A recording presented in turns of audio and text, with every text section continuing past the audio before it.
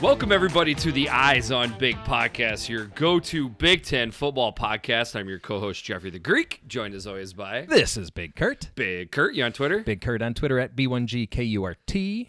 I am Jeffrey the Greek at Jeffrey the Greek. We very much appreciate you listening, downloading, and sharing. Numbers up. Keep them going. We're at week 11, which is crazy, but let's keep the numbers going strong. Yes, please. All right. Share. Let's get right into housekeeping. Housekeeping?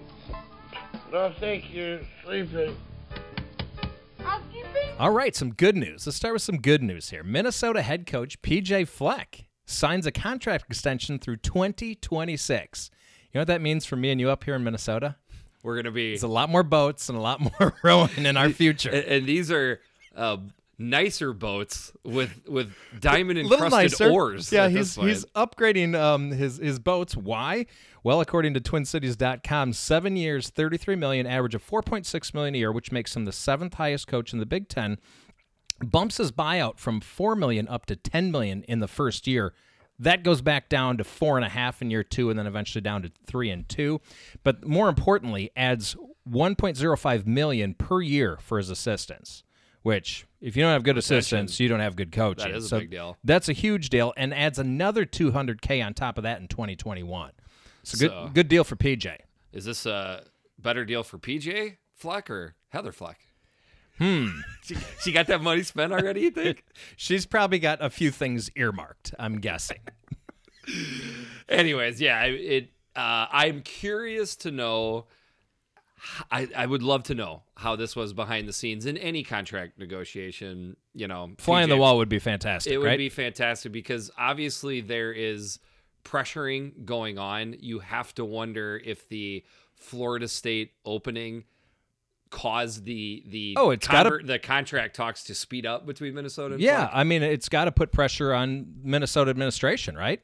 Oh, right, crap. but was there actually any interest with PJ Fleck at Florida State or another school? That's what you never know. Like, because a lot of that stuff just gets floated by their agent, right? And just to get more money from the current institution. So then does said AD have to check around and say, is this accurate? Is this that's school what I or wanna that know. school really interested in my coach? And again, I'm trying to compare this to any contract negotiation that goes on. There's obviously some truth to some of these rumors that coaches are, rumored for other places. So it's not like it's all BS, but they also can't all be true either. No. And I wonder, how do you find out? Like, can he call the AD of Florida State? Hey, you're really talking to PJ? And he's not going to. Right. Why would he say if he is or not? And even then, this is a contract, but like you pointed out, the buyout clause dramatically drops down within a year or two. That's the most interesting part for me. They bump that up, which is really important because not many teams or schools are going to just pay $10 million just for the right to hire a guy. But $4 million, okay, maybe they're thinking about it. I don't think Florida State, from what I've read, is in a great financial place right now. So I can't see them doing 10 if that's true. But yeah, it's interesting that it drops right back down to 4.5. And the other thing, too, is along with timing, they are 8-0. Obviously, that has a lot to do with it. We wouldn't be having these contract talks if he was 4-4 at this point. Right. And I don't mean to be PJ Devil's advocate, but if they finish the year 9-3, which would be, I would say, a little bit of a disappointment for sure. Like at. right now, you're probably looking at 10-2, right? Something you look at like the schedule, that. you're thinking, okay, 10-2. But my point I'm trying to make is, what happens if would have been harder for him to get a contract like this if they finish 9-3? You mean after the year if they'd finished 9? I would say, probably a little bit. Yeah. So you get the contracts going when the time is hot. Absolutely. Right? Yeah, it's interesting stuff. Congrats, PJ. All right, injuries. This is the bad news. Oh, I did it again, man. You did. You mushed him. I mushed. Indiana quarterback Michael Penix Jr., shoulder surgery, out for the year. There you go. I formally apologize to all Hoosier fans. That's my fault. It's a rough one. I'm taking that one. Yeah. All right, Michigan State linebacker Joe Bocci, suspended for the rest of the year. Officially. For PEDs. It is PEDs. Is that what they call, is that like... Performance-enhancing drugs. Right, but is that snake oil? Is that what snake oil is in East Lansing? It's just PEDs? We have heard rumors. There's something in the snake oil. Yeah, we've heard rumors before. When I say we, I mean other fan bases not located in East Lansing. Okay. But I mean, I've seen this stuff before, but when it's not substantiated, retweeting it, putting it out there, I don't know. It's not really worth it to me, but this isn't the first time I've heard this, is what I would say. Interesting. Yeah. Okay. Yeah. Moving right along, Michigan State wide receiver Darrell Stewart, leg, out versus Illinois. Their center, Matt Allen, he's maybe the best offensive lineman they have. He's out too. Crazy. That's crazy. Yeah. Those are times in East Lansing. Oh, Lord. I mean, those are three huge people to lose. I mean, your heart and soul of your defense, the anchor of your offensive line, and your biggest offensive weapon. Yeah. I mean, that's terrible. Yeah.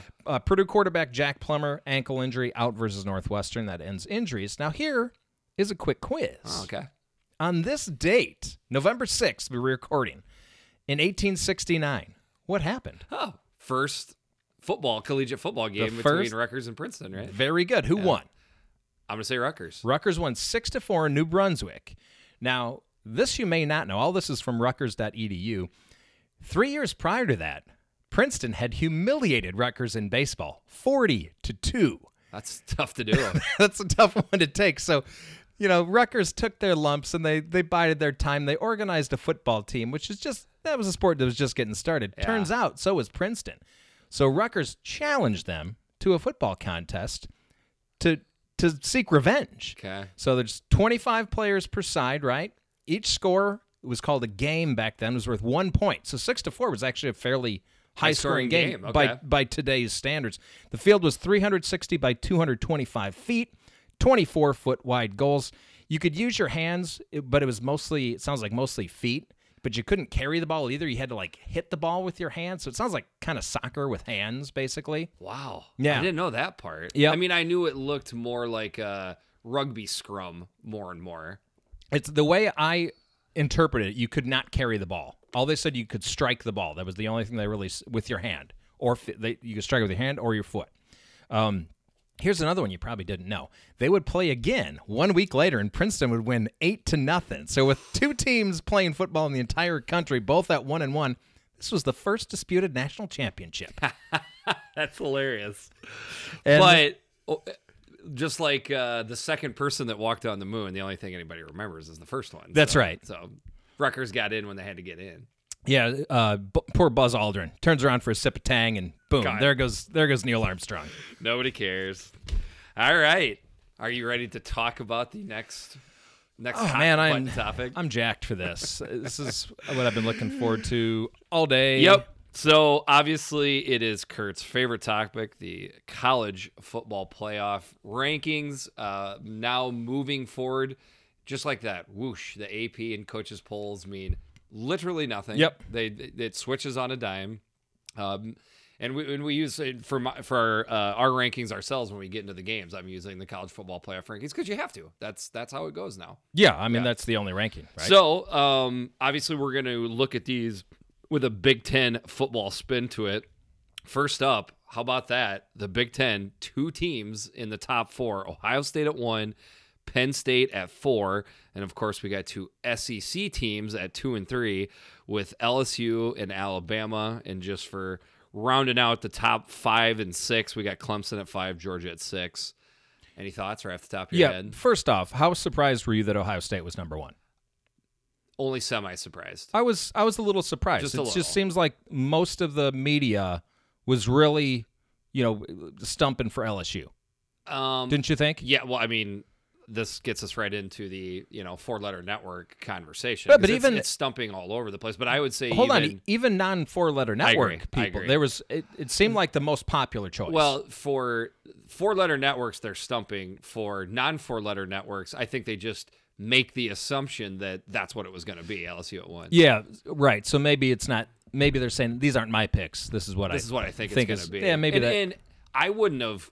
It wouldn't bother me at all if LSU was number 1. They've got a right to it. They've got some quality wins. Quality wins. They obviously have looked really good all year.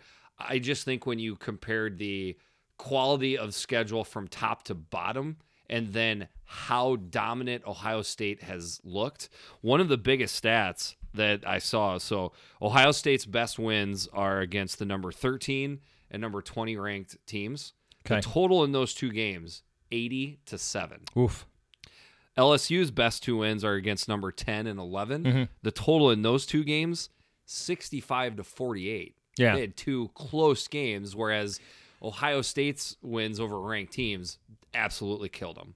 Yeah, and I think that's what the committee looked at. Well, I do think. I mean, if you look at any metric, offensive, defensive, you look across the board, and then margin of victory, I think Ohio State is clearly the number one team. I do too. I would say the offensive metrics are very similar between the two, but the defensive metrics, Ohio State absolutely takes a jump up. But ironically, Buckeye fans may have wanted actually for LSU to be number 1 because the first team to be ranked in the first college football ranking has yet to win a national championship. Okay, so that's a thing.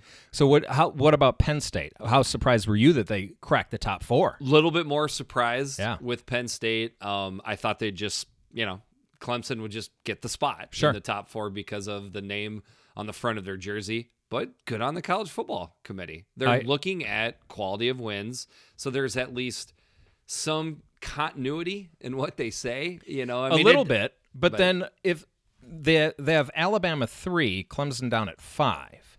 Alabama hasn't beat a ranked opponent, and neither has Clemson, I don't believe, right? But Clemson had a close win against North Carolina, so I guess they're counting that against them. Another one, they say that, Minnesota versus Alabama. I know there's a big difference here, but so they've improved from game 1 till now, right? Every game. Yeah. So are they taking into account what the team is right now at this moment, or are they considering, because they're not who they were against SDSU right now? No. So I don't know. I don't think anybody knows the answer. I think we got 2 conversations going on. So the first one would be Alabama compared to Clemson, and I would say compared to Penn State as well. Okay. What I don't understand, and this is what I believe Danny Cannell pointed out, is why is it that Alabama gets the 3 spot and Clemson doesn't? Right. Or another way, why did Alabama get put in front of Penn State? Penn State's resume far exceeds what Alabama could put on there. Absolutely. So why did they get 3rd? Well, okay. You can't answer that. No, as you a committee can't. member, because you know what it is. It's an eyeball test thing. Okay, but what is eyeball test? That's what it's basically. History matters, right? Correct. And if you want to and who the team is matters in that, and brand matters. That's what I'm getting to. So, Correct. But is the Alabama brand? I mean, it's bigger than Penn State, but Penn State's got a pretty big brand. Yep. I don't think people would have gone nuts had Penn State been 3rd, because they could have looked at it and said, look at their wins, and it would have made a difference to them. Right. I don't know. This is what... Okay, now hold on. I want to go back to... I know... Now we go... No, I've got Minnesota notes written down here. I just don't think comparing Minnesota to Alabama and up in the top 5 is the vernacular we want to compare it to. Okay, that's fine. But what I'm trying to make a point here. Why doesn't the committee just say recruiting matters? I just want to hear him say it.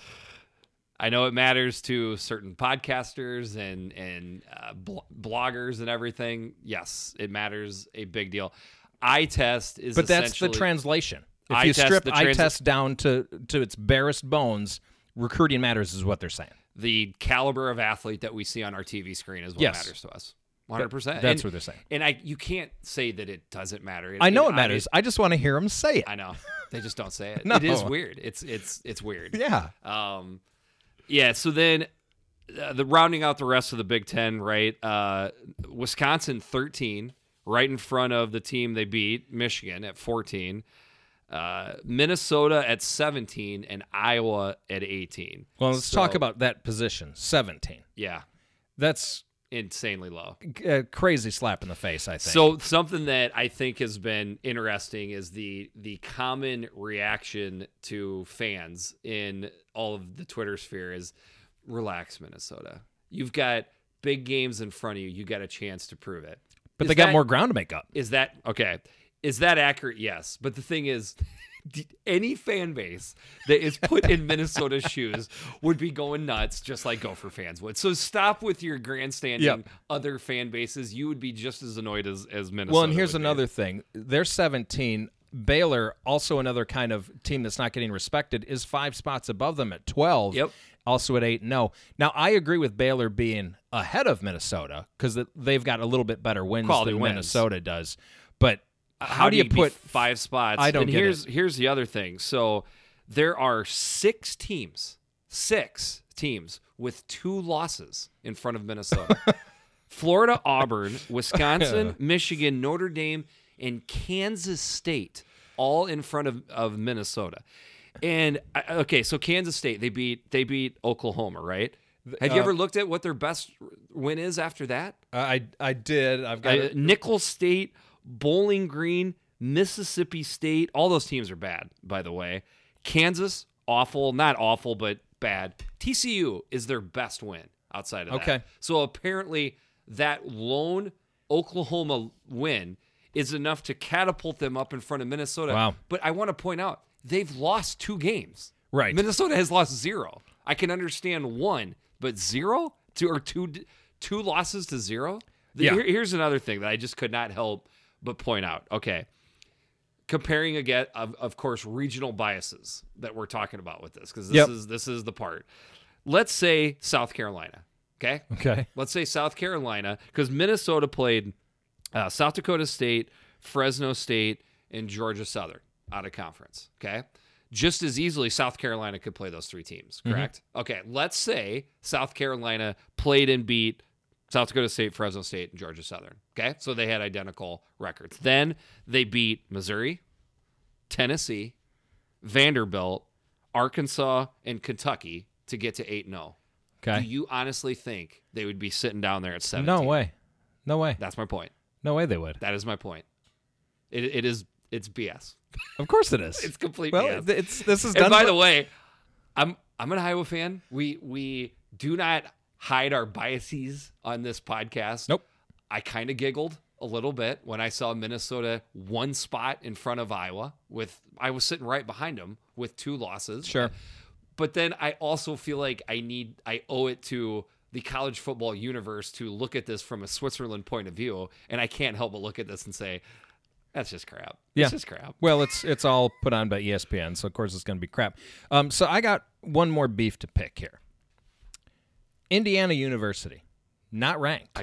You're going right into my notes. Yeah. I mean, so I've got teams listed out. See, I think you could start at number 18, which, by the way, is Iowa. Yep. And go from 18 to 25. I will either take Indiana on a neutral field, or I feel very confident about how the game would look. And keeping in mind, Penix just got injured, but this includes Penix. Correct. Up to this point, because right. And by the way, have you looked at the stats between Penix and Peyton Ramsey? Hey, Ramsey's a damn good quarterback. They are almost identical. I've never believe seen it. You couldn't plan it out to be as exact as they are. But yeah, Indiana. So Iowa's best win, Iowa State, Wake Forest. What is their best win? Florida State? They just fired their coach. That's probably not going to make a bowl. NC State? Boston College? What's their best win? None of them good teams. Cincinnati? What's their best win? UCLA or UCF? Yes. Yeah. UCF's okay? Yeah, I guess UCF, I suppose. Memphis, their best win's SMU. They play no defense. Boise State, their best win, also Florida State. Look at Boise State's schedule. It's atrocious. It is abysmal. So if schedule matters, then Indiana should be ranked. Indiana should be ranked. I think it's funny because a lot of the conversation on Twitter is aimed at Minnesota. And it should be. I get it. I think there is just as much BS going on that Indiana's not ranked. I think so, too. I think it's just as much. Have you looked at Navy's schedule, by the way? Navy, it's garbage. And you know how much I love Kenny. You know, it's funny because I kind of stopped myself right there because I thought maybe it was getting to be boring podcasting. But what I have down for Navy, not one. They do not have one good win. No. Look, Holy Cross, ECU, Air Force, Tulsa, USF, Tulane, and UConn. That's awful. And not to mention Oklahoma State. And then they lost. They have a loss to Memphis. Right. And Oklahoma State lost to Texas and Texas Tech. Oklahoma State's 6-3. I know. Indiana's 7-2. Right. I mean, it's weird. They had a good showing versus Michigan State. It's not like they got blown out in that game. They're only, quote unquote, black eye on their schedule is Ohio State blowing them out. Well, there's a couple teams on this ranking that have been blown out by Ohio State. Another thing to point out here is rankings matter. I mean, that's something that I've kind of got puffy chesty with before as far as pointing out. You need to be in the top 12 in order to get one of the open spots for the big bowls at the end of the year. So kind of like you already pointed out in this podcast, you're starting behind to get to one of those bowls. Right. So that is another reason why getting devalued on your rankings, whereas somebody like Florida at 10, Auburn at 11, they got 2 losses, both of those teams. Yeah. They have a leg up right now to get to one of those bowls. Of course. Yeah, so that's what you're going against, Gopher fans. So, and then here's the thing, though. This is probably ultimately what upsets me the most. We're about to talk about Big Ten football games here in a little bit, right? Mm-hmm. You know what we got going on in the Big Ten? We get some really good conference races. There are multiple teams that are still I think I know what you're getting at here to win their conference, but we don't hear about that in the podcast. No, because it doesn't matter anymore. Right? Doesn't matter. It's worthless. Don't care. Nobody cares about conference Let's talk championships. more about should we go to 8, then who could possibly win this conference's division or that conference's division. One of the biggest reasons I dislike the playoff is because it just takes away from everybody that's not in contention for the playoff. It devalues every other team. It devalues the bowls. It devalues the conference champions.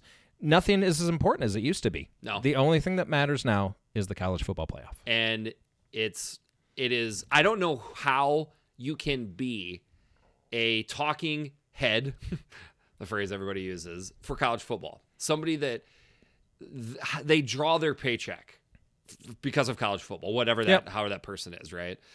Whether on the 4-letter network or whatever. I don't know how you can sit there and do that for a living and not understand that there needs to be more health throughout the entire sport than just the top 7 or 8 teams. I don't know. I don't know how you can sit there and look into the camera and say that. But they do it. Yeah. They don't seem to care. All right. Would you say this is less biasy, though, than in years past? That's how I would view it, yes. Yeah. I would say, and most of that probably comes from Ohio State being put number 1 and Penn State being put 4th. But I wonder if it has to do with the makeup of the committee, too. Yeah, a little bit more. So the Oregon AD, Rob Mullins, he's the chair this year. Only 2 out of the 13 have ties to the SEC. There's really only 1 true Big Ten, but there's 3 Pac-12, 2 ACC. So maybe a little better representation. I hope. Yeah. Because there is I don't know if it was a tweet or something I read in an article that said, I find it curious that ever since Fox was able to wrestle away the Michigan-Ohio State game away from ESPN, right about the time that happened, guess what? The Big Ten's had a hard time getting into the playoffs. Yeah. Is there a direct link between the two happenings? I can't say that, but it's a good conspiracy theory. I like it. It's quite the conspiracy theory. All right, man. You want to move on? Yeah, Should we talk about football games? Let's do some games. All right. Moving on to the games. We've got 5 of them. These all take place on Saturday, November 9th. There are 4 teams that are idle. Number 14, Michigan, Indiana, that should be ranked, Nebraska, and Rutgers. All right, so we've got no night games this weekend. Yeah. Not one. No night games. I don't like that. Okay. Yeah. You just like them spread out. I like them spread out, and I like one Big Ten game to look forward to at the end of the day. Okay. You don't feel that? I'm not saying I don't like night games. It's just nice to kind of be done watching and like real. So Big Ten, I'm focused. It's like I'm working too. I'm having fun, but I'm working. Yeah. And then at the end, end of the day, knock back a bourbon. I can do that and just while watch some Big Ten game. Watch some Pac-12 after dark. Yeah. It's kind of relaxing. My day ends when I fall asleep on the couch watching. I typically wake up at 2:30 in the morning and the TV's still on. And I just have to shut it off and go to bed. That's when my day ends, and I very much like it when it's a Big Ten game. But I guess we'll soldier through this weekend. But yeah, we got 3 early games and 2 afternoon games. We're going to be saving one of the early games for the end of the breakdowns here. So first up, the Maryland Terrapins at 3-6, taking on the newly number 1 ranked Ohio State Buckeyes at 8-0. This is an 11 o'clock a.m. game on Fox. The line, a robust 42 points. The over-under is 63. Oh, mercy. Yards per play differential, negative 1.0 for Maryland, positive 3.6 for Ohio State. Wow. Okay, Ohio State's 5-0 all-time in this series. All of them have taken place since Maryland has joined the Big Ten. Last year, of course, we had that thriller, the Ohio State victory, 52-51 in College Park.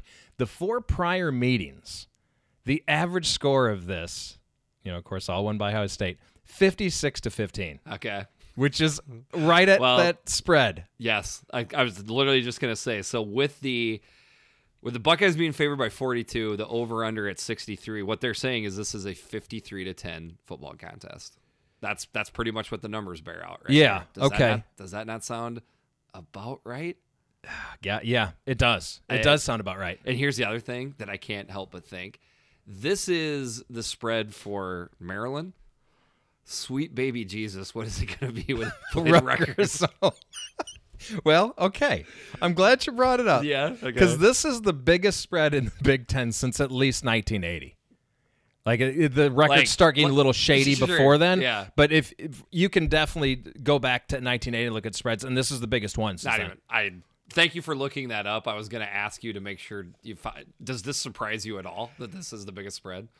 I think it's more about the dominance of Ohio State or the putrid play of Maryland? I think it's a little more about the dominance of Ohio State, don't you? I mean, there's been plenty of putrid teams in the past. That's true. Yeah. And I think the spreads are probably a little bigger now than they used to be because the offenses are so wide open nowadays. Right. Looking at this game, obviously there's not much more we can say on how dominant and amazing Ohio State has looked all season long. There's not much more we can say on just how subpar Maryland has been playing. Mm-hmm. The one thing, here's a stat just to bore this out. So Maryland scored more points in its first 2 games. They scored 142 points in their first 2 games than they've scored in the 7 games since then. Oh, Lord. They've scored 124 points since the first 2 games. Another way of looking at it is their first 2 games, they averaged 71 points a game. Ever since then, pulling Rutgers out, okay? So they scored 48 of the 124 points versus Rutgers. Yeah, that's an outlier. That's an outlier. So pulling that out, they've scored 13 points a game. Wow, I'm surprised at 13. You didn't think it was that much? No. I mean, they got blank versus Penn State. The only reason they put 7 points up last week versus Michigan was because of a kickoff return for a touchdown. I'm just so 42 is huge, obviously, right? How long, when it spreads that big, how long are the starters going to play? Is always my question. I mean, we are certainly getting into once you're up 35-3. Yeah, here's the thing. I think about 35-3. It could be 35-3 middle of the second quarter. Yeah, they're still going to be. It's not like Ohio State's backups coming in. There's nothing wrong. I've seen it before. Okay, let me tell you a story. I'm not sure if I've told this on the cast before. 2005. I was at Penn State at Illinois, okay? Zucker's first year. It was a horrible team. Really good. It was the Michael Robinson team for Penn State. They were up. It ended up being 56-0 at halftime. The one saving grace, I will always thank Joe Pa for this. He took his starters out midway through the second quarter. Midway through the second? The second quarter. They were out before halftime, well before halftime. Wow. And at the time, I was like, thank you, Joe Pa. Wow. And they just they were just plowing into the line. Like they were just trying to speed the game up as much as possible in the second half. So I think it was 63-7 was the final. Yeah. They were trying not to obviously, score. In high school, that's the coaches meet at halftime and say, when do you want to start the running clock? Yeah. I guess you just don't do that in Division I football. But it was basically running clock from Joe Pa. So, I mean, you could do that. Yeah. But that game would have been a cover here. Yeah, I don't know. I tell you what, the only thing I kind of like in this game is the under 63, simply because I could see Maryland just not scoring. So at that point, Ohio State would essentially have to win 45-0 to cover. I can see that, by the way. There's enough gap in there. Sure. I will say, though, Maryland moved the ball against Michigan a little bit more than the scoreboard looked at the end. The yardage they put up versus Michigan last week was decent. The problem is they're not catching Ohio State in a good spot. Ohio State was idle last week. Right. They just got to be a number 1 ranking. They probably want to prove that a little bit. And things just keep getting worse for Maryland. I mean, quarterback's playing terrible. Offensive line is terrible. The running game is just not what it used to be. But I think if they want to have any chance, you got to run the ball. They can't just air it out and try to beat Ohio State, can they? No. But you can't. I mean, neither way really works, does it? It does not. To even keep it close. You have to try to run the ball, though. You have to. I mean that's their bread and butter. Josh Jackson, I don't mean to laugh, but Josh Jackson dropping back to pass with Chase Young coming around the edge and Jeffrey Okudah dropping back into a cover 3 zone. That makes me nervous. They're gonna get terrorized when they're on offense. Yes. Absolutely terrorized. Yes. So that's why I like the under, because I can simply see Ohio State crushing them so much defensively. Because again, we always talk about you typically on a dominant team, you start talking about their offense. I'm still not convinced the offense is better than the defense for Ohio State right now. No, I'm not either. So Maryland just will not score many points. So I would take the under, and if I had to, I would take Ohio State to cover the 42. Jeez. Yeah. But here's the question I have. 35-3, right? You're only 7 points away from them, or 35-0, excuse me. Okay. At 35-0, and it's middle of the second quarter. You think they're going to cover the 42? Yeah, I think so. I guess my question is, what does Ryan Day do when he puts his backups in? Does he still keep running the offense, running the scheme, and trying to let them get reps? I could see the backup quarterback getting some throwing. I'm really torn on this. 42 is so ridiculous. I have to go with Maryland and the under. 2 more little tidbits here. Ohio State has covered in 7 straight games, and they're number 1 in the country at plus 17.4 points over the margin. Over. What in many cases was already a substantial spread. Correct. So maybe I should go with Ohio State. I just can't. I got to go with Maryland. Don't mess with the streak. 42, man. That's crazy. You know what that deserves? Mercy. That's a mercy right there. All right. Moving on. All right. Next up, we've got the 3-6 Purdue Boilermakers traveling into Evanston to take on the 1-7 Northwestern Wildcats. It's an 11 o'clock a.m. game on Big Ten Network. The Wildcats are favored by 2.5, over under 38.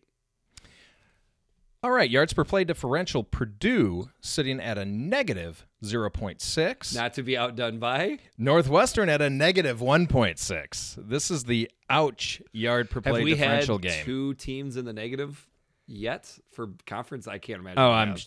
I think so. You think so? Okay. Yeah. All right. But hold on. Purdue, 50-32 overall with 1 tie. Northwestern's on a 5-game streak, though.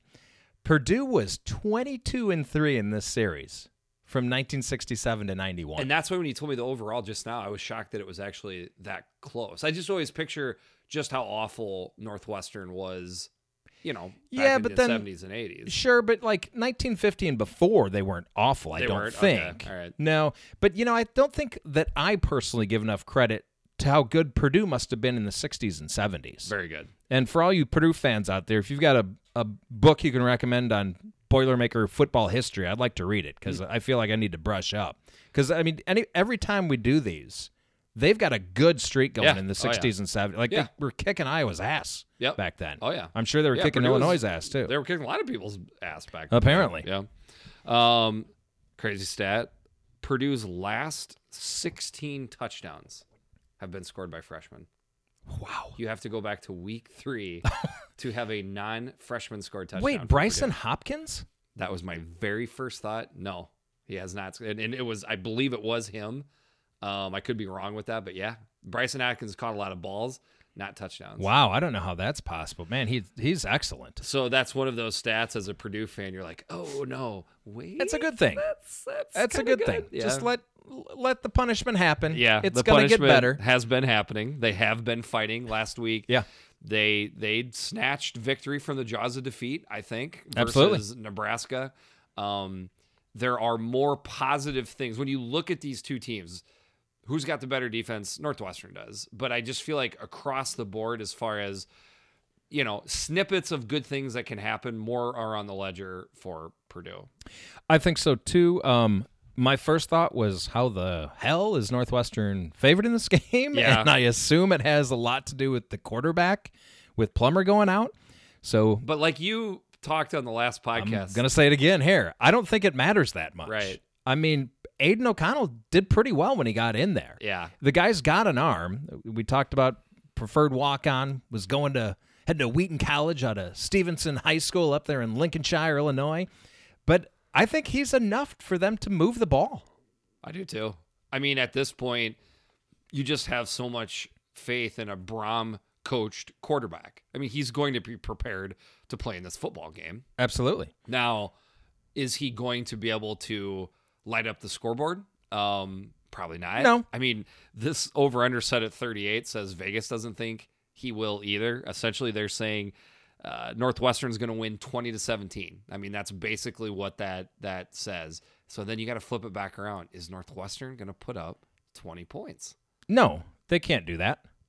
That's not possible. Now, it's not in them. The one thing you do have to look at is quickly, if you take a quick peruse on Northwestern's schedule, they've been playing some pretty salty defenses. Sure. For the past 5 or 6 That's a good weeks. point. Yes. Because it has been an awful, two things coming together for Northwestern, meaning a bad offense. This is a bad offense, along with playing really good defenses. Sure. It's been a lot of things pulled together for them.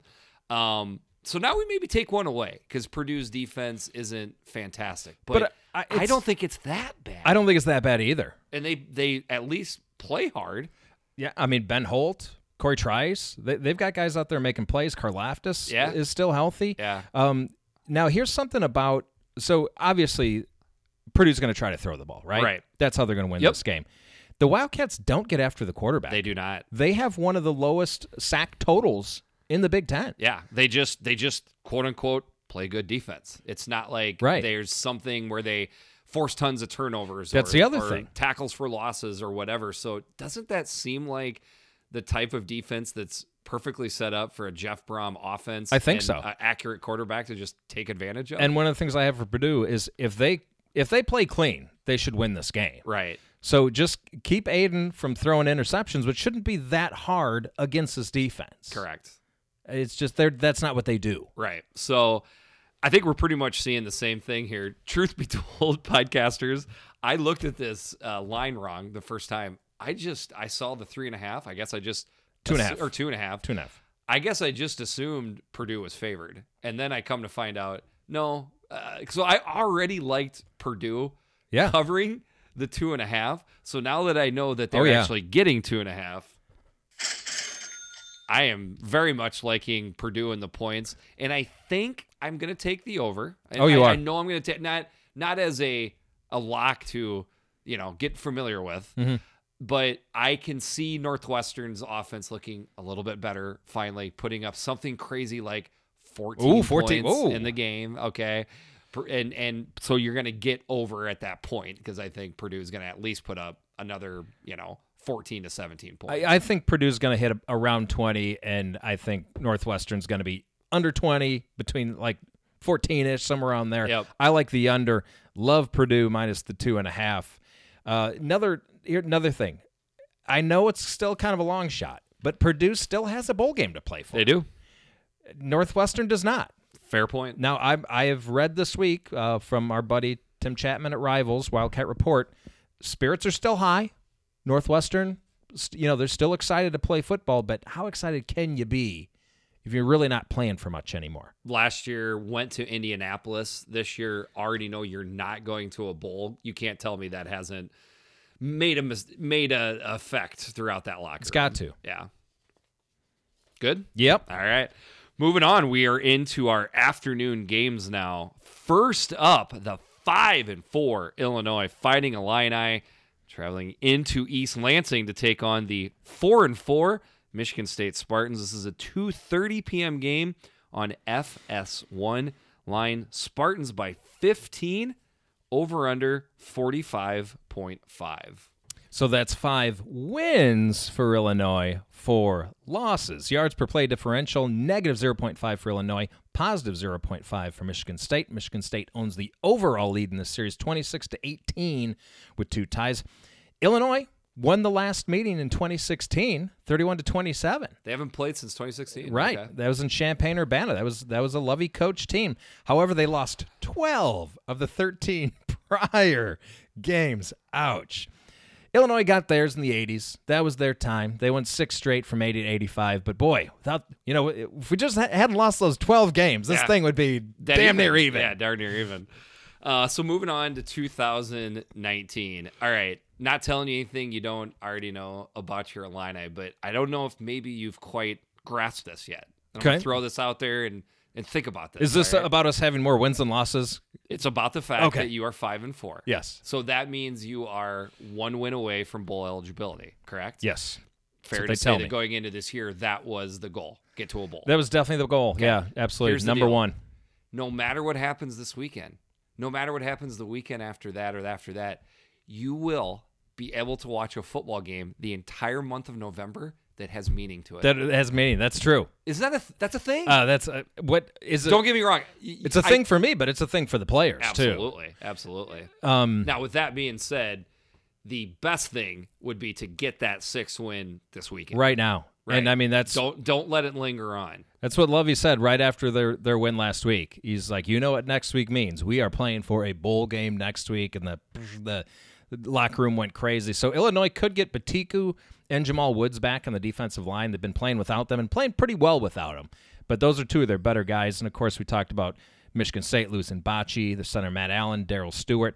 So I think Illinois has a shot in this. I'm surprised it's a 15-point spread. Very surprised. Another stat I got for you. Maybe you even have this one ready to go. So if I beat you to the punch, I apologize. Illinois has forced and recovered a fumble in all 9 games this season. That is the longest active streak in the FBS. The Illini lead the nation with 22 takeaways. Last week, to hammer this home, linebacker Dele Harding, who was the Big Ten Player of the Week, became the first FBS player this season with at least 10 tackles, 1 tackle for a loss, 1 forced fumble, 1 interception, and a touchdown in a single game. That's amazing. I did not know that they had forced and recovered a fumble in every single game. TCU has not had 1.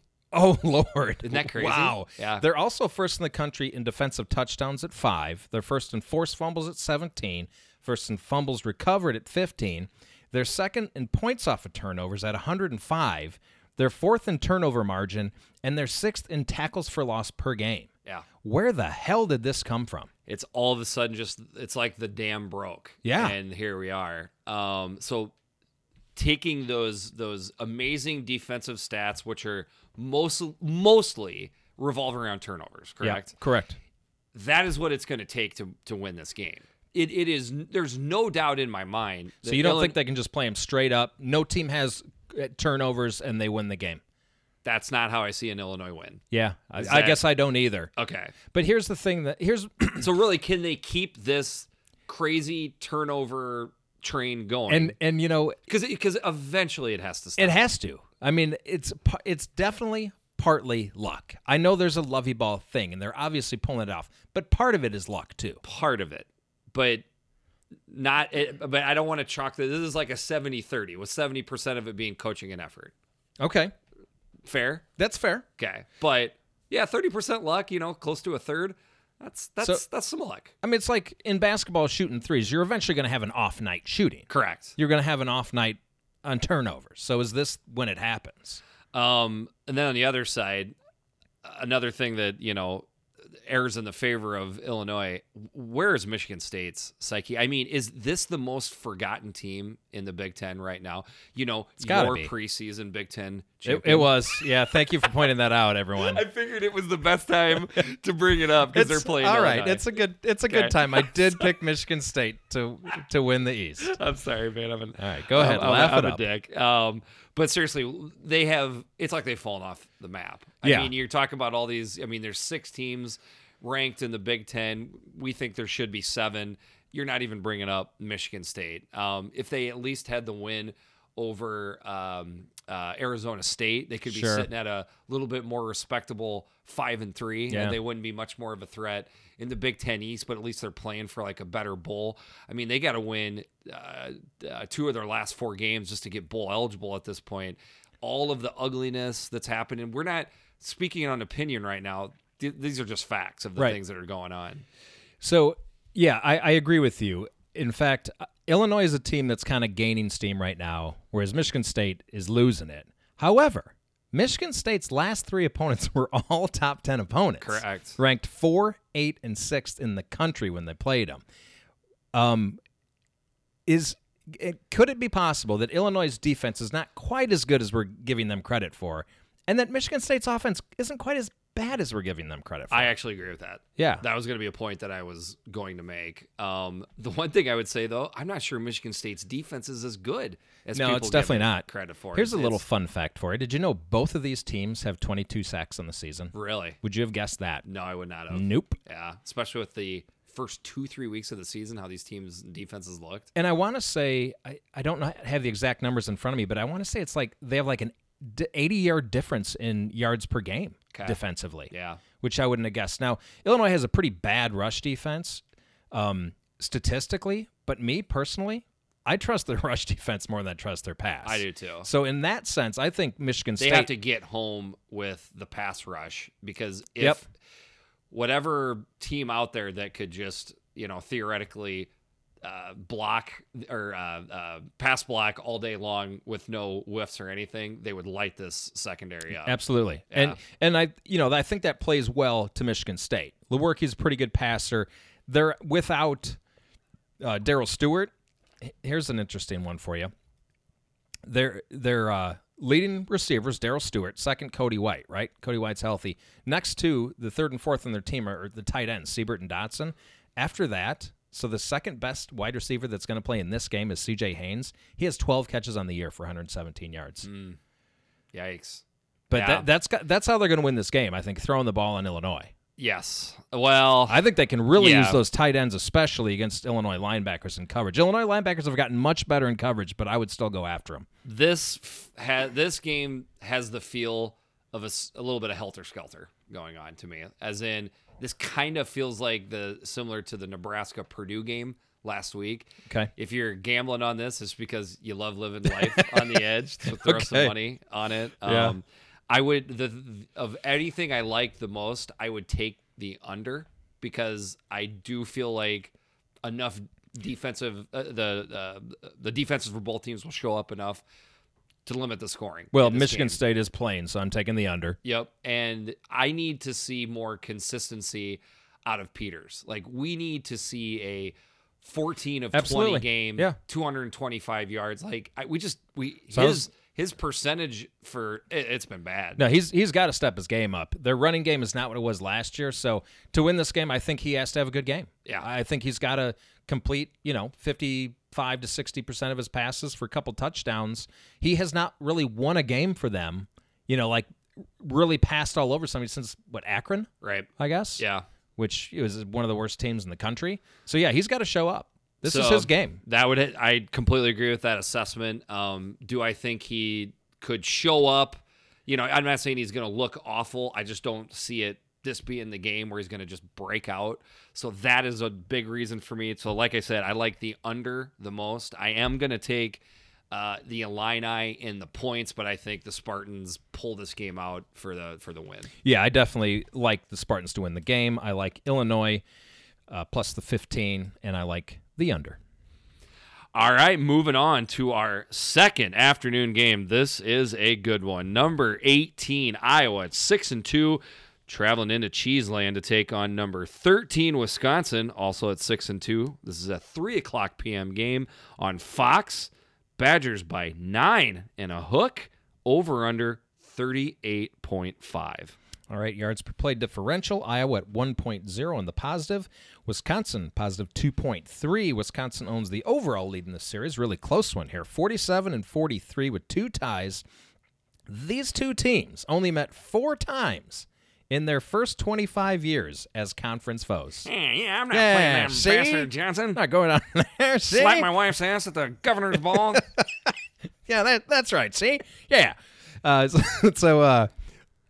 those 4 games, UW won all of them. Now, Iowa had a 10-game win streak between 85 and 96. Yeah. Those were the days, man. This is a rivalry here. This is a rivalry, and it's been a streaky rivalry by decades. 80s one team, 90s the other, 2000s, the early 2000s, by the way, which wasn't, ancient history, was 2000 to 2009, Iowa owned Wisconsin. Starting 2010, it's flipped over to Wisconsin. Yeah. It's crazy. That's how this has been.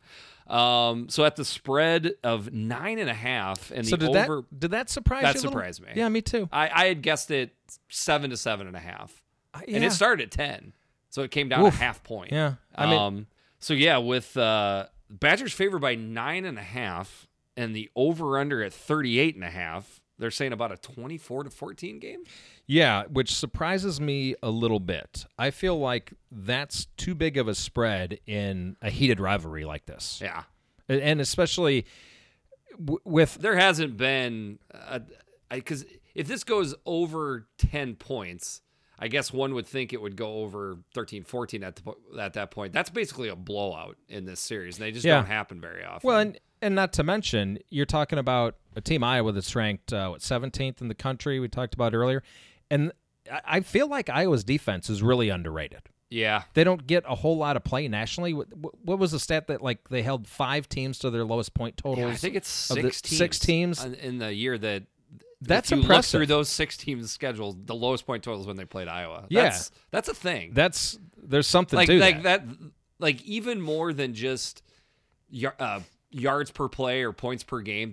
That's a stat that you can kind of look at. Absolutely. Looking at this game, this is we flirted with this being the Big Ten game of the week simply because whoever loses this game is done. I mean, I guess there is a mathematical possibility that one of them could get into Indianapolis. Just but highly unlikely it at that is just point. Extremely unlikely. This is essentially a knockout game in the West. This is a knockout game. And if that happens to the Badgers, suddenly they go 2 years without getting Indianapolis. So that's kind of crazy. What a drought. Those poor Badger fans. And if it happens to Iowa, that'll now be 4 years for them without getting to Indianapolis. So trust me, this is a circle game for both fan bases. Both teams are going to be up for this game. So Iowa, like I said, great defense. They can stop the run and make Cone beat that, or at least if they're set up to do that. This is the recipe. You're convinced of that? No. But this is the recipe to beat Wisconsin.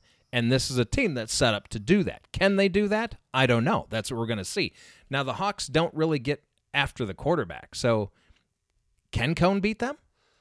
Well, let's go back to the first point because there's two parts of this game that it comes down to me. The first one is, can Iowa's defense, I'm going to say shut down Jonathan Taylor. I don't think they'll shut him down, but drastically reduce him. Yep. That's the game right there. I think so. If they can't, brother, I don't see this working out for the Hawkeyes. No. And I think a permissible stat line would be something like 120 yards and a touchdown. Right. You can still win the game with that. Okay. But if this gets up to be 178 yards and 2 touchdowns, no, they're not winning that game. It's not going to look good. But even at the 120 and 1 touchdown, I think Nate Stanley has to play a good game. And Nate Stanley cannot turn the damn ball over. That is part of the recipe for them to win this game, too. And you beat me to the punch because that was the second thing. I mean, can Nate Stanley finally have a good game in a big game that produces a big win for Iowa? It is time, Nate Stanley. You got to do it. Yeah. This is he's from Menominee. This is That's right. He's from Wisconsin. Time he gets to beat his home state Badgers. I mean, it's just a huge game. And he's 0-2 versus the Badgers, right? And he's completed only 34% of his passes against the Badgers. Yeah. And if I'm really going to do a microcosm into what to look for in this game, so both teams coming off being idle. So Another game this year where you have that. I'm not I don't think I'm overly optimistic. I think sometimes I'm a little bit more pessimistic to my favorite sports teams. And in this case, I don't know. I kind of think this favors Iowa. They got a little bit healthier along the offensive line during the off week. And what has been really an issue for Iowa as far as the passing game, and I think which has led to the Stanley interceptions, is just their ability to pick up blitzes and twisting and with the stunts and the front seven. What does Wisconsin love to do?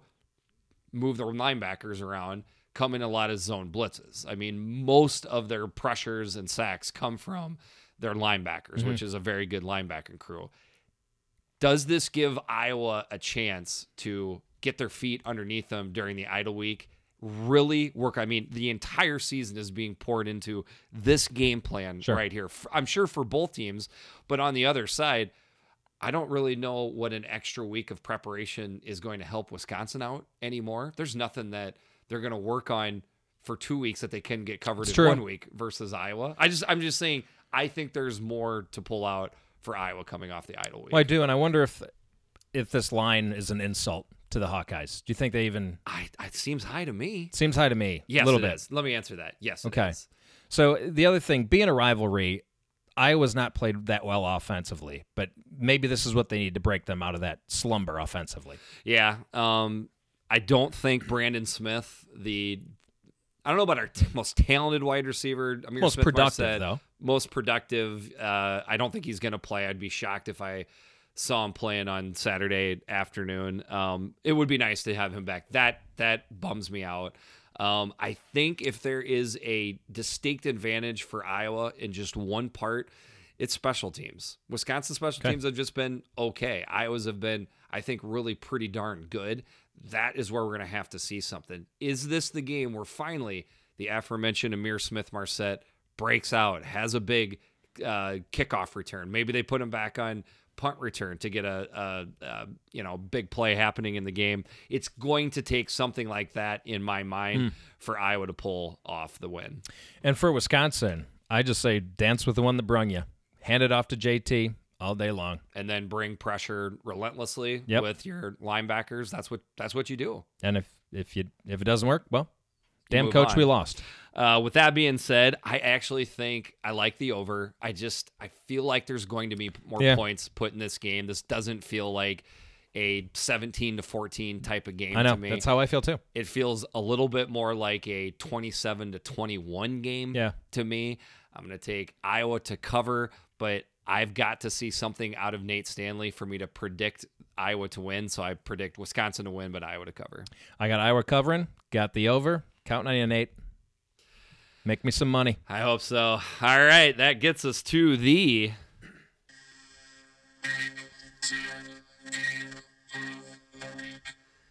2 8-0 teams. The number 4 ranked Penn State Nittany Lions coming into our town to take on the number 17th ranked Minnesota Golden Gophers. This is a 2:30 p.m. game on ABC. Line Nittany Lions by 7, over under 48. Yards per play differential, couple good ones here. Plus 1.8 for Penn State, plus 1.9 for Minnesota. How about that? Penn State leads the overall 9-5. All of those since Penn State joined the Big Ten. Glenn Mason 4-4 in this series when he was coach. Jerry Kill 1-0. Brewster, Wacker, and Clays all over. Yeah. But never should have fired Mason. I've been saying it for 15 years. Yeah. Never should have fired him. But I'm glad he's on Big Ten Network. I like Mason. I think he does a good job. So Vegas is saying that this game's going to be about 28-20 Penn State. Right. That sounds about right. About right. Don't you think? But the one thing I want to say is I do feel like the general tenor of Twitter is people are just writing this up as a loss to the Gophers already. I think the Gophers are going to compete. I think it'll be a close game. I think they'll be right in this game. To the end. I think the 7-point dog and the fact that they are also sitting at number 17, as if they didn't have enough fuel for the fire coming into this game and coming off an idle week. Oh, boy. that's going to do it for him. Oh, by the way, Penn State also coming off an idle week coming into this game. They've done a great Big Ten's done a great job. I mean, this is a purposeful thing that they're doing here. Yeah, and they're doing a good job with it. And by the way, just another thing to kind of point out, I'm almost positive this is the first time in the AP era that 2 sets of 8-0 teams are playing each other. Yeah, I think I saw that as well. So that's pretty, obviously Alabama, LSU, the other one. It's pretty cool. So I was wondering, you mentioned Minnesota and their slap in the face ranking of number 17. Yep. And then I was thinking, well, what about Penn State? Are they going to be getting too confident? And I'm like, no, hell no. I don't think so. They want to stay in the top 4. That is, I mean, Franklin's, motto, Minnesota, Minnesota, Minnesota, Minnesota. Yep. That's a thing, by the way. He's not doing it just, I don't know. It's does not he do a PR thing. Does he do that every week? Every single week for every team. I didn't realize that. I mean, I saw him doing it this week. I didn't realize that was a weekly thing. New Mexico State, New Mexico State, New Mexico State, if that's who they're playing. Yeah, same thing. No, I mean. So he has that, and PJ's got his 1-0 championship Penn State season. Yes. They're each basically doing the same thing. Yeah. But no, I think Penn State is going to be just as fired up for this game as Minnesota. I do too. Well, I might give a little bit of edge to the Gophers in this case because they've got a lot to prove, and they're sick of hearing that they haven't played anybody. I mean, for Pete's sake, they got to fight for positivity and headlines just in their own town. Right. If you beat the number 4 team in the country and get to 9-0, that's how you get there. I mean, there's no denying it at that point. Here's another thing that I think of, and this is just kind of, you tend to compare your own fandom to, a different team or whatever. Sure. It reminds me a little bit, obviously we've talked about this before, of the 2015 Iowa team that went 12-0. And the funny thing is Iowa got beat by Michigan State, who was also in the top 5 or whatever it was in going the championship into that game. The Big Ten championship. Yep. They got more respect in that loss than they did in any win that year, even though they beat like 7 bowl teams and 3 ranked teams or whatever it was. Could we have something like that here with Minnesota where, just throwing something out there, Nittany Lions win 28-27 and people say, wow, that Minnesota team is for real. Maybe they even move up in the rankings, in the college football playoff rankings. It wouldn't be the craziest. If they lost 28-27, I would say they probably would get a little bit more credibility, which is weird. But they probably would. That they probably would. But I think they've got a good shot to win this game too. So this is going to be the best defense that Minnesota has faced, right? Not even close. Question. And it's also the first ranked team they've played. Could they run into a buzzsaw here? There is potential for a buzzsaw. Okay, now Penn State, this is probably the best offense that they've had to face, don't you think? Yes.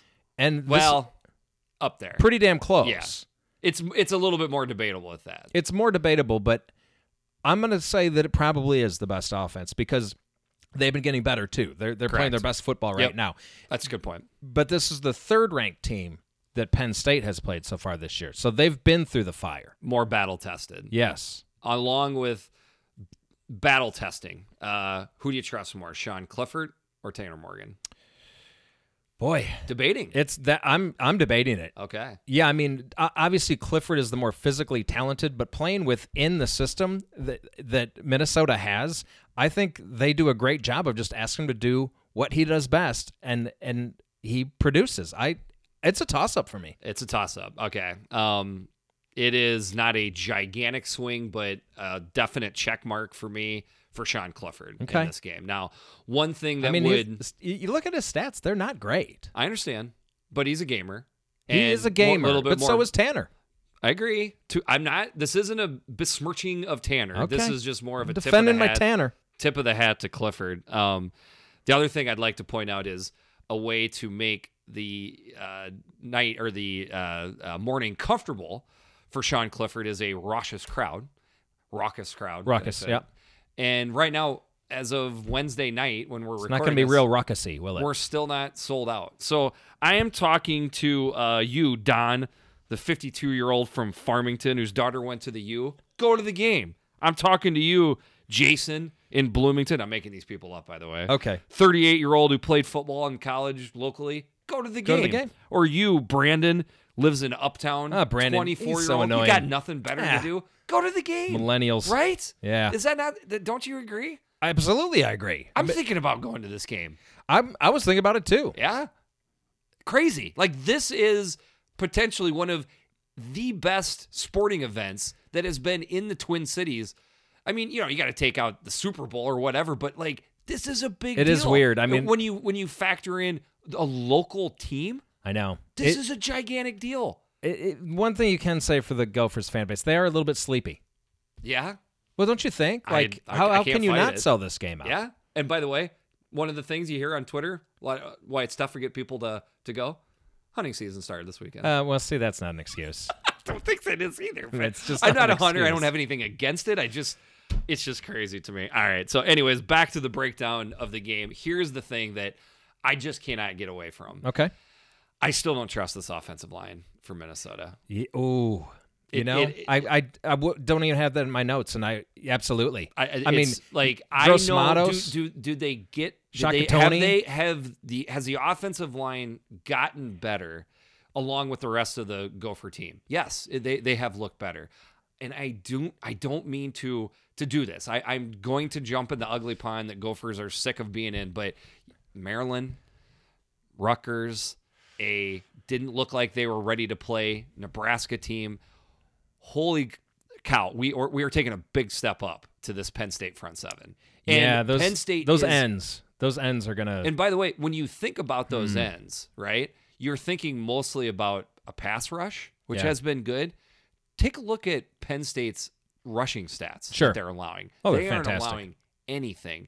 The sneaky part of when Minnesota really started pouring on the points and looking better offensively, what did they start doing better? Running the ball. Absolutely.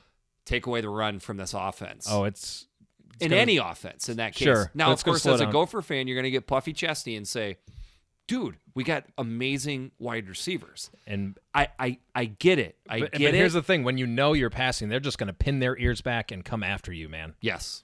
I just do not see these tackles or just the offensive line in general holding up. Sure. And then Tanner Morgan consistently getting away from the rush or just stepping up in pressure to make throws. Do I think Minnesota's wide receivers are good enough to make plays? Heck, yes. These are amazing wide receivers, but even the best wide receivers on the planet can be rendered obsolete when your quarterback just can't accurately get the ball to them. And right? you can't get open in a second and a half. Right. If they're coming in that quick. Boy. On the other side of the ball, very intriguing there. I don't think there is a gigantic advantage for either team. No, I don't either. Minnesota's defense has surprised me for how much they've rose in the rankings for stats in the last month. I'm sorry, but again, you still have to. Well, here's what I've got: Penn State's offense versus Minnesota defense. KJ Hamler and Freiermuth. That's going to be hell to take care of both of those guys. I am very excited to see what the human joystick can do on Saturday morning. And what I said when Penn State played Michigan was, I think what this game came down to is Penn State's got the dogs that Michigan doesn't have. I think that's going to be the case again here. Yeah. Now, I just said that it was going to be a close game. It was going to come down. I still think it's going to be pretty close, but I think you may have just convinced me to go the other way. Well, you just talked me into Penn State. Did I really? Well, I didn't set out to do that. What I really like is the under 48. I don't see a ton of points in this game. I'm going the other way. Mostly because I don't see a ton of points coming out of Minnesota. Okay. So I'm going to take the under, and then I'm going to take the Nittany Lions to cover. I think this stinks something like a 27-13 type of game. Okay. I'm going with the over. Okay. I think it's going to be a little more of a barn burner. Okay. I think Minnesota does get something going here. All right, man. That gets us through the games. You got anything else you want to add? Well, one more thing about this game is it looked like initially the weather was going to be crap, but it seems to be every day that goes by, it looks like it's going to be better and better. Not still could bone-chilling cold. It'll be chilly, but dry, and a little bit of sun. But they were talking about a wintry mix earlier. Yeah. It's looking like it may not rain at all. And I don't even know who that would favor, to be honest with you. Yeah, I'm not sure either. Yeah. That's always bothered me, that term, wintry mix. Yeah? Well, they take the E out of it. Yeah, they do. Why do you do that? I don't know. And who decided that? some meteorologist somewhere just wrote down wintry mix, and it just. But at some point they came up with that term because it's like it's kind of winter, but it's not. So let's just call it a mix. How about a wintry mix? Yeah. But what do you say we drop the E? Weird. Yeah, and then everyone had to agree on that. You know what I hate the most about a wintry mix? The wintry mix. It's awful. So that's worse than snow. You see snow, you picture like a nice fluffy snow coming down from the sky. When you picture a wintry mix, I just pictured hell on earth. I don't know. I'm going to go with the wintry mix because it's not going to stick. You're going to take the wintry mix over snow? I'm taking the wintry mix over snow. Crazy. I just detest snow, and I know that's weird because I live in Minnesota. I don't mind the cold at all.